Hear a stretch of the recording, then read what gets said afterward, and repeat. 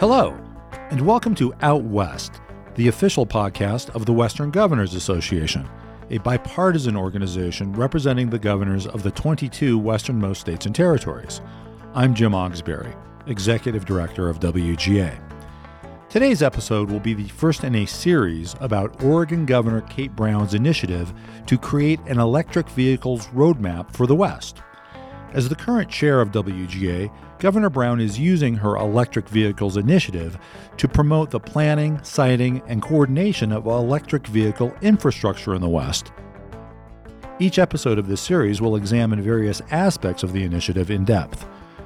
Consumer ownership of electric vehicles, or EVs, is expanding across the West, but rural citizens can face particular challenges with the ownership and operation of EVs. In response, rural electric cooperatives, charging station operators, and vehicle manufacturers are identifying innovative solutions to promote the accessibility of EVs within rural communities. WGA policy advisor Kevin Moss spoke with two experts in this area: Ali Sagoon, the Member Relations Supervisor at the Gunnison County Electric Association, and Roger Hoy, the Director of the Nebraska Tractor Test Laboratory, about challenges to and opportunities for broader adoption of electric vehicles in rural areas and in rural industries, such as farming and ranching. Hello, everyone. Our first podcast interview for this electric vehicles roadmap episode is with Ali Sagoon. She is the Member Relations Supervisor for the Gunnison County Electric Association here in Colorado. And Ali, I was just hoping that you could start by just giving a short interview of the Gunnison County Electric Association, your service territory, and any sort of other geographic issues that you think our listeners would appreciate. Sure. So Gunnison County Electric serves all of the members in the rural parts of Gunnison, Colorado, as well as Crested Butte and on down to Hinsdale County, which includes Lake City. We have about 11,000 meters on our service territory and about 8,500 different members. Our territory is quite rural. Population of the greater Gunnison area is about 16,000 people. So lots of wide open spaces, and we have over 1,000 miles of line that serve our 11,000 meters that we have on our service territory. Very rural sounding indeed. And then since this, conversation is principally one about electric vehicles, I was just hoping you could, talk a little bit about some of the rural specific issues that GCEA has encountered with electric vehicles. I think that, in the West sort of writ large, people are familiar with seeing EVs in urban areas, but still aren't seeing them that much in rural areas. So was hoping that you could sort of give the electric utility perspective on what some of those rural challenges are with electric vehicles. Sure. So our philosophy has been kind of that adage of if you build it, they will come. Currently, there are only about 60 registered electric vehicles in our service territory. So we don't have a lot of electric vehicles yet, but we feel like installing the infrastructure is the first step in helping people feel comfortable in purchasing an electric vehicle. We have had challenges along the way. Our cell service is not consistent throughout our territory. There are blips here and there where there is no cell service, and that makes it difficult for us to install a networked charging station, as well as some of the electric infrastructure issues that prevent us from installing a level 2 or a level 3 DC fast charger in our area. But having said that, we have installed 12 electric vehicle charging stations in our area, some in the bigger parts of our territory in Crested Butte and down in Lake City, as well as more of the rural parts of our service territory as well. Our approach has been to install charging stations where there are long dwell times. So whether it's a recreational location like a trailhead or the lake, we feel like that's a draw for people to come into our area to have recreation opportunities, but also be able to charge where they recharge. But we certainly have had our list of challenges along the way, but we've been able to creatively navigate through those and install those 12 charging stations.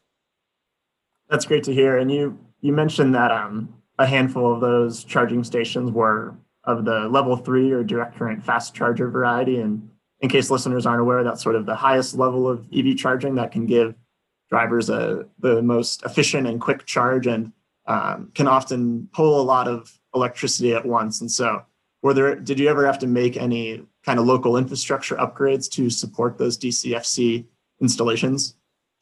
Fortunately, no. We were able to be creative in our site locations, finding those locations that did have adequate cell service as well as the 3-phase electric infrastructure that we needed to be able to install the DC fast charger. In Lake City in particular, there were a few different locations that we identified based on our electric infrastructure, that 3-phase power.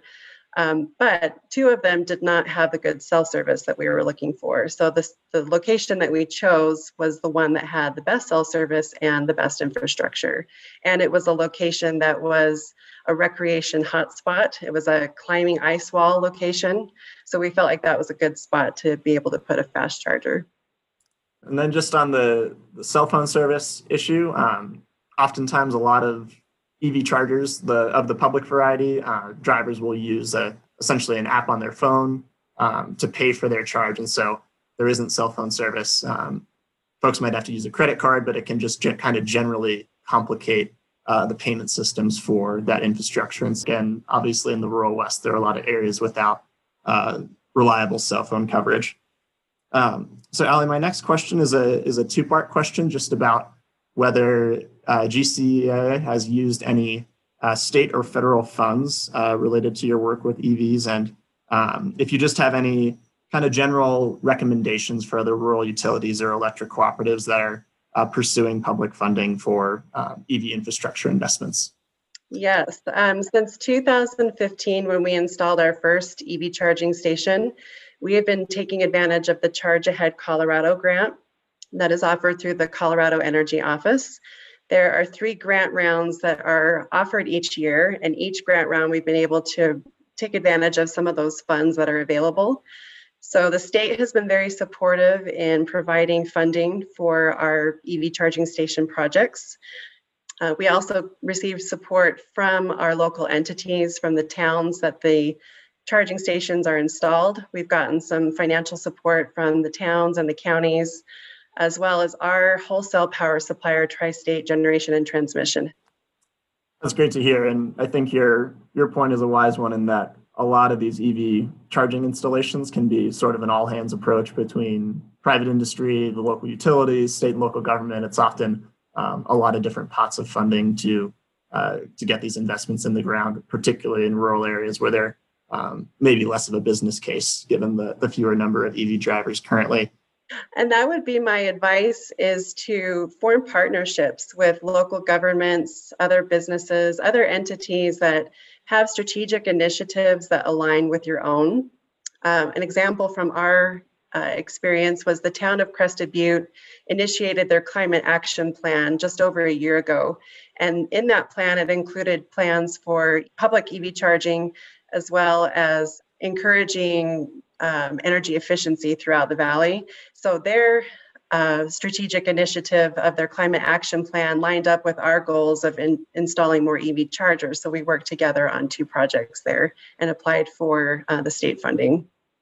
And so I want to follow up on one point you made earlier, which is just that, there aren't necessarily a ton of EV drivers in rural Colorado or within your service territory. And I think, one big issue with the development of the electric vehicle sector is that, people in a rural area might not really ever see someone driving an EV and may not consider it as an option for their lifestyle. And so I found it really interesting when I was, researching Gunnison County Electric Association and saw that you all have an EV test drive program. And so could you go into, why you decided to launch that program, how your members have found value in it, and sort of, what effect it's had on interest for electric vehicles within your communities? Yes, definitely. This is probably my favorite part of my job. I oversee the EV Loaner program or test drive program. This program was actually started about 4 years ago. Our CEO, Mike McBride, was able to convince our board to buy an electric vehicle to use for member education. And so we started with a 2015 Nissan Leaf. and also purchased a 2016 Chevy Spark. And those were our original loaner program vehicles. But we were having a challenge in that the range on those vehicles was less than 100 miles. And in our service territory, that could not get you up and down the valley on one charge. And especially in the wintertime, when the battery efficiency is reduced, it made it sort of challenging for our members to really enjoy their EV experience. So in 2019, we took our fleet vehicle, we have a 2018 Chevy Bolt, and we turned that into our loaner vehicle. And so that vehicle is available now for our members to take a week at a time with unlimited miles. They're allowed to go outside of our service territory, and I encourage them to navigate what it's like to have a everyday lifestyle with the electric vehicle as well as a road trip experience. So I work with them on how to charge the vehicle when they're out of town, how to find charging station locations, and how long to expect to charge. And the feedback has been phenomenal. This program's been very popular, and even during COVID, I had the car fully booked the entire year of 2020. On top of that, in 2019, we purchased a Tesla Model 3.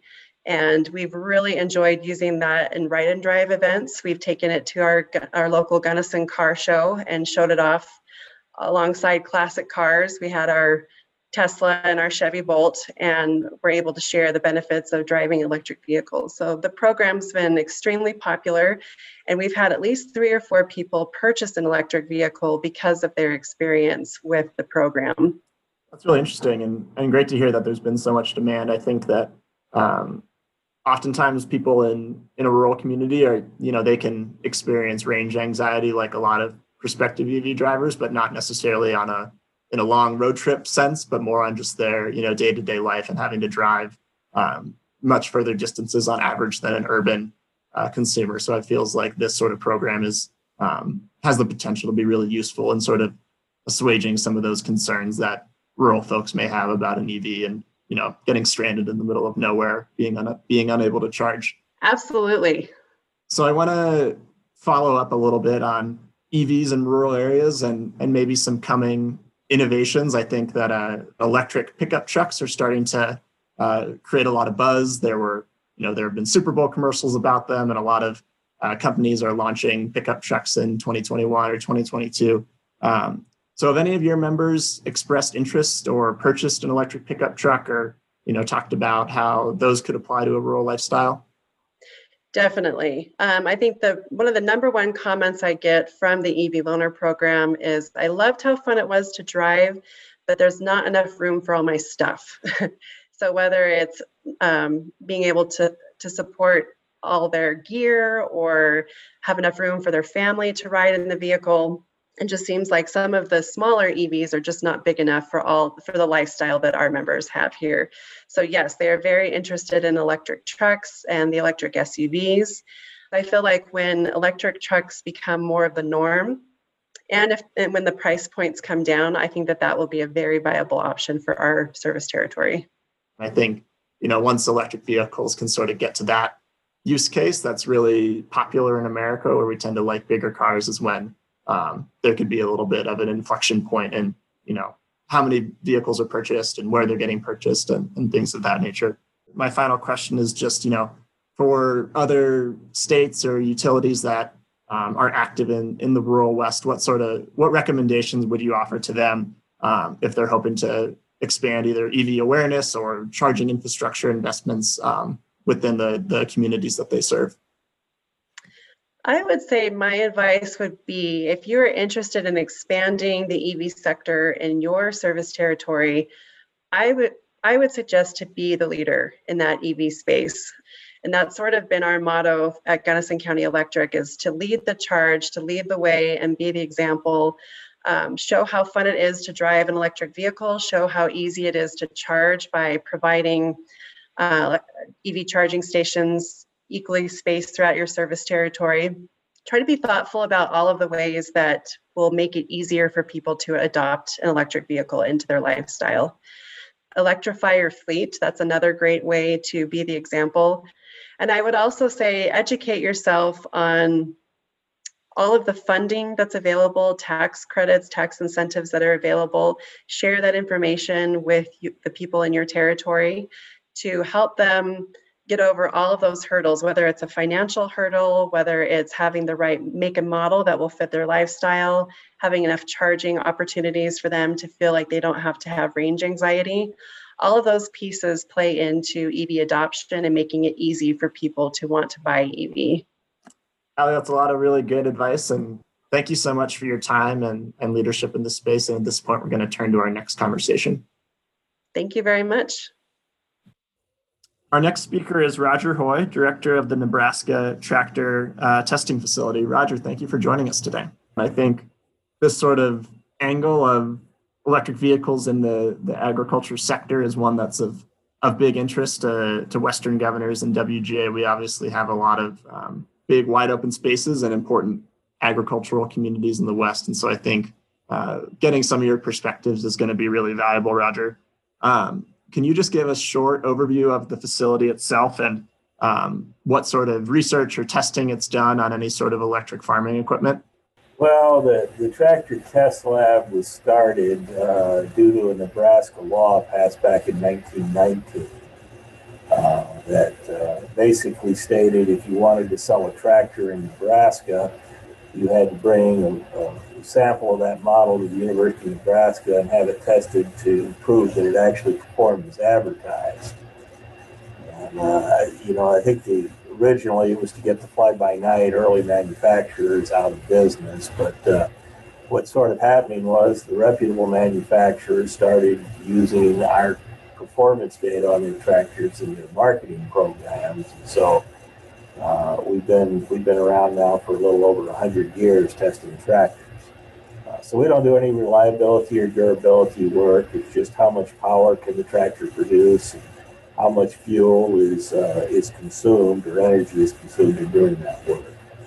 On electric, we have not done any official tractor testing on electric tractors yet. But we have done some unofficial work with a company called Soltrac that's located out in California. And they a year or two ago brought two different electric models to the lab, and we did some evaluation work for them. They have a lot of potential, in my opinion. They were directed, I think, a little more to the orchard and vineyard markets of California, but I sort of went from being a skeptic to being kind of a believer in this. During that week they were here and we were seeing what they could do.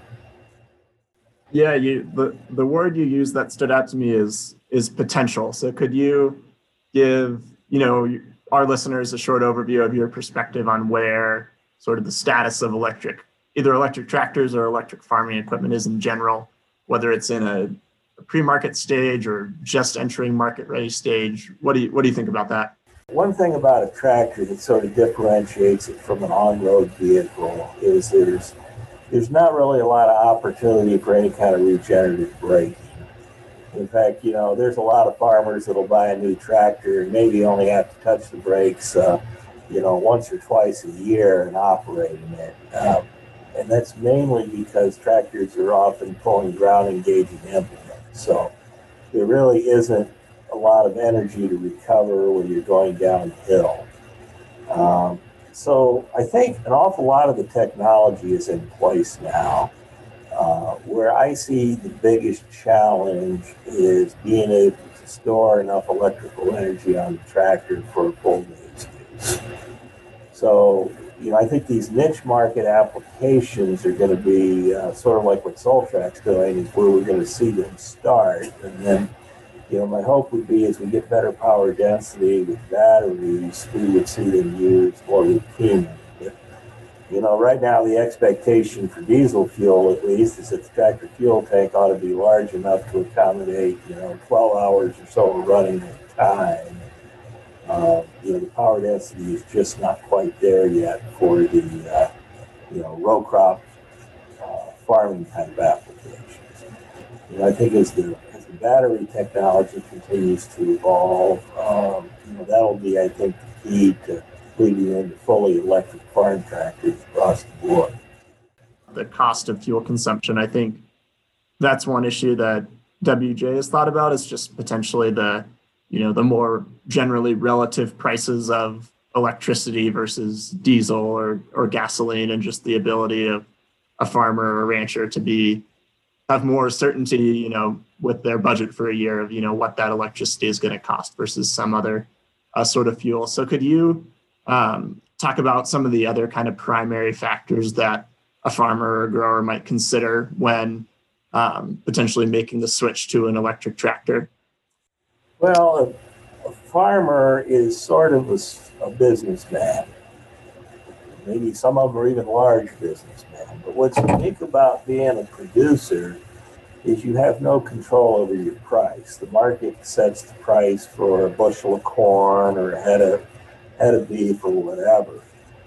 So really all the farmer gets to control are the input costs. So from a farming perspective, if you can demonstrate that electric power works and it's a cheaper alternative to diesel fuel or something like that that's commonly used today, farmers will adopt that.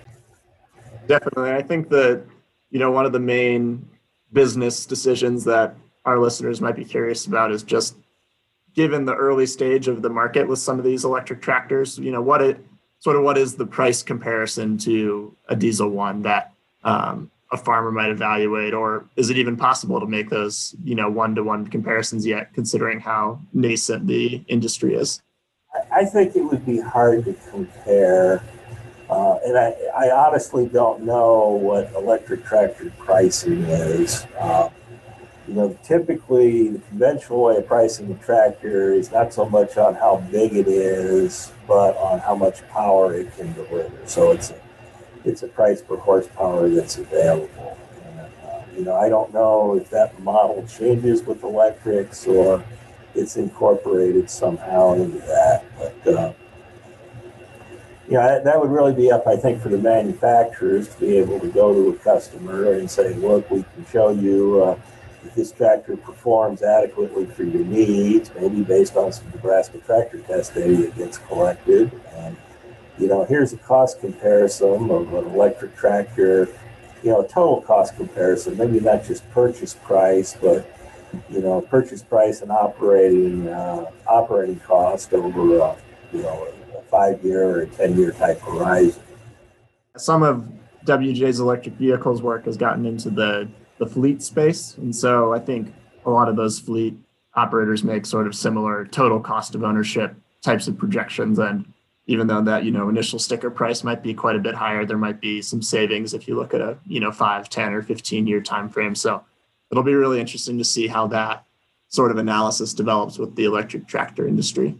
So Roger, you mentioned this earlier in relation to vineyards and seeing that as a possible early use case for electric tractors. And so a lot of WGA's work in the agriculture space just sort of tries to sort of promote the fact that a lot of Western agricultural producers are focused in the specialty crop sector. So not necessarily growing, big plots of corn or wheat or, crops that you may see grown in the Midwest, but, more niche crops and markets. And so do you see any opportunities for some of those smaller electric tractors that you described to service those more specialty-oriented crops? Well, I think some of those crops are an excellent place to start because the requirements of the tractor are different from row cropping. You may be pulling rolling trailers. You may be doing, some spraying of fruit or grapes, but it seems like those would be very appropriate for a tractor that maybe is not operated 12 hours a day, maybe it's 2 or 3 hours at a time. One of the Soltrac models that came out was very interesting because it had a fixed battery pack mounted on the tractor. But it also had 3 implement locations in front, behind, and underneath, and any of those implement locations could carry additional batteries for longer-term use. So they're already getting there, I think, to the time demand. And, so when we improve on the battery capacity, and of course more improvements in length of time to charge. All of those are going to drive this into more widespread use. But it's a good place, I think, for the industry to get their feet wet with electric vehicles, and for consumers to start to come and appreciate the value and create market demand.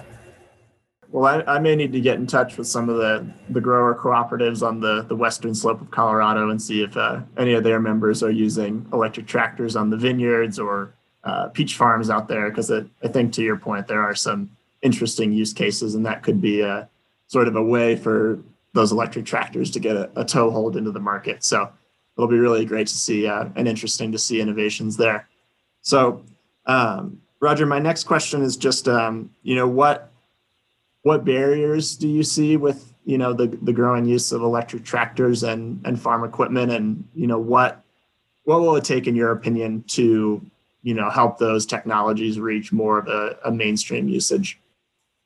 I guess it's sort of in two areas.